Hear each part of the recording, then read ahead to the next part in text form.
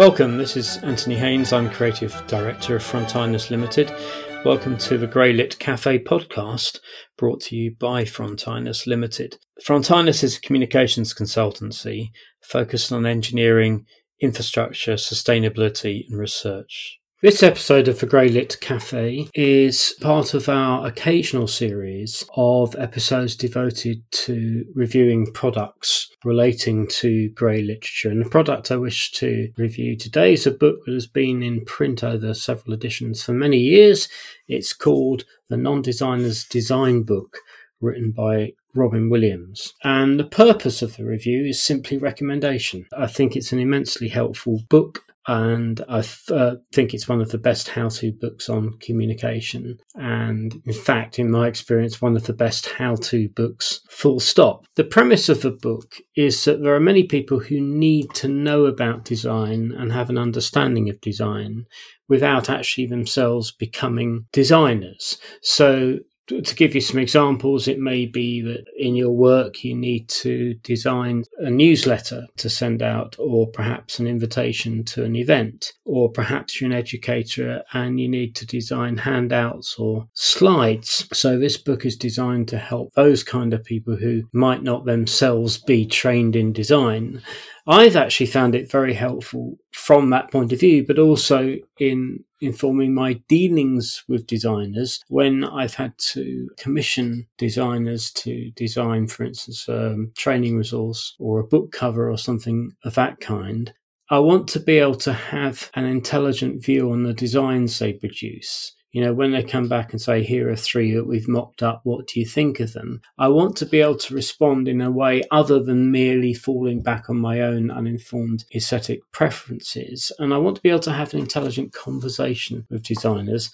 And I have found over the years this book has enabled me to do that on really countless occasions. Now, obviously, you can't turn people into professional designers overnight simply by getting people to read a book. And this book doesn't aim to do that. I think what this book does is aim to help people to become design literate, so they can have an informed view on design. The way this book tries to do that is simply, in a very pragmatic way, work through 4 principles. So what Robin Williams suggests is there are 4 principles which, if you understand them, can help you look at a design task or a design problem and make things better than they would otherwise be. And those principles are as follows. The first one is contrast, where Robin Williams says simply, if you're going to use contrast, it might be contrast in size or in colour or style or shape or texture, whatever. If you're going to use contrast, she says, go for it big time. You know, don't rely on subtle contrast, but where you've decided to use contrast, make that contrast big, and that will create interest in the documents that you're designing. In one place, she says, don't be a wimp. That's her advice on contrast. The second principle is repetition. The idea here is that when you use design features such as a particular typeface or a particular colour or something of that kind, or a font size, do that consistently. Repeat your use of these things.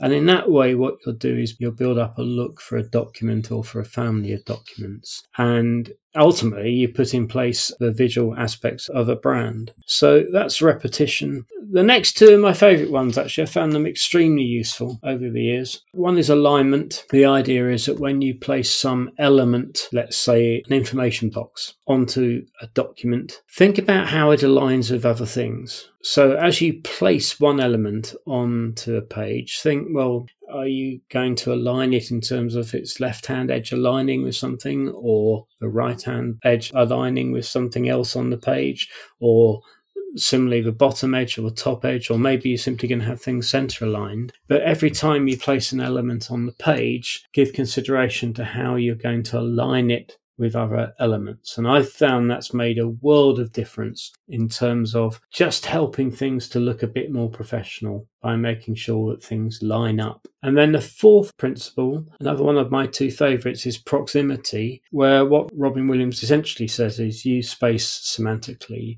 So if you have some bits of information which are closely related to each other, I mean, you could say, for instance, an address, telephone number, and an email address, because they're all forms of contact details. Where you've got types of information that are closely related to each other, make them close to each other on the page. Where you've got pieces of information quite different from each other, well, show that by separating them on the page and leaving a good distance between them. So the use of space represents the semantics of the content. So those are the 4 principles: contrast, repetition, alignment, proximity.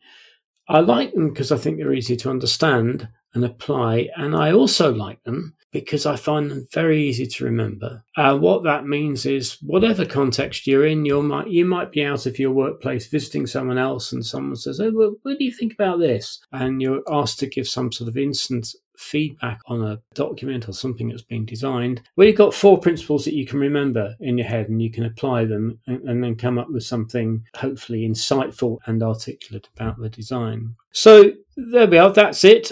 My message would simply be, if you're not a designer yourself, if you're not design trained, but you want to be able to think somewhat like a designer, either when you're designing something yourself or you're interacting with someone else who you've commissioned to design things, well, I have no hesitation in recommending the Non-Designer's Design Book.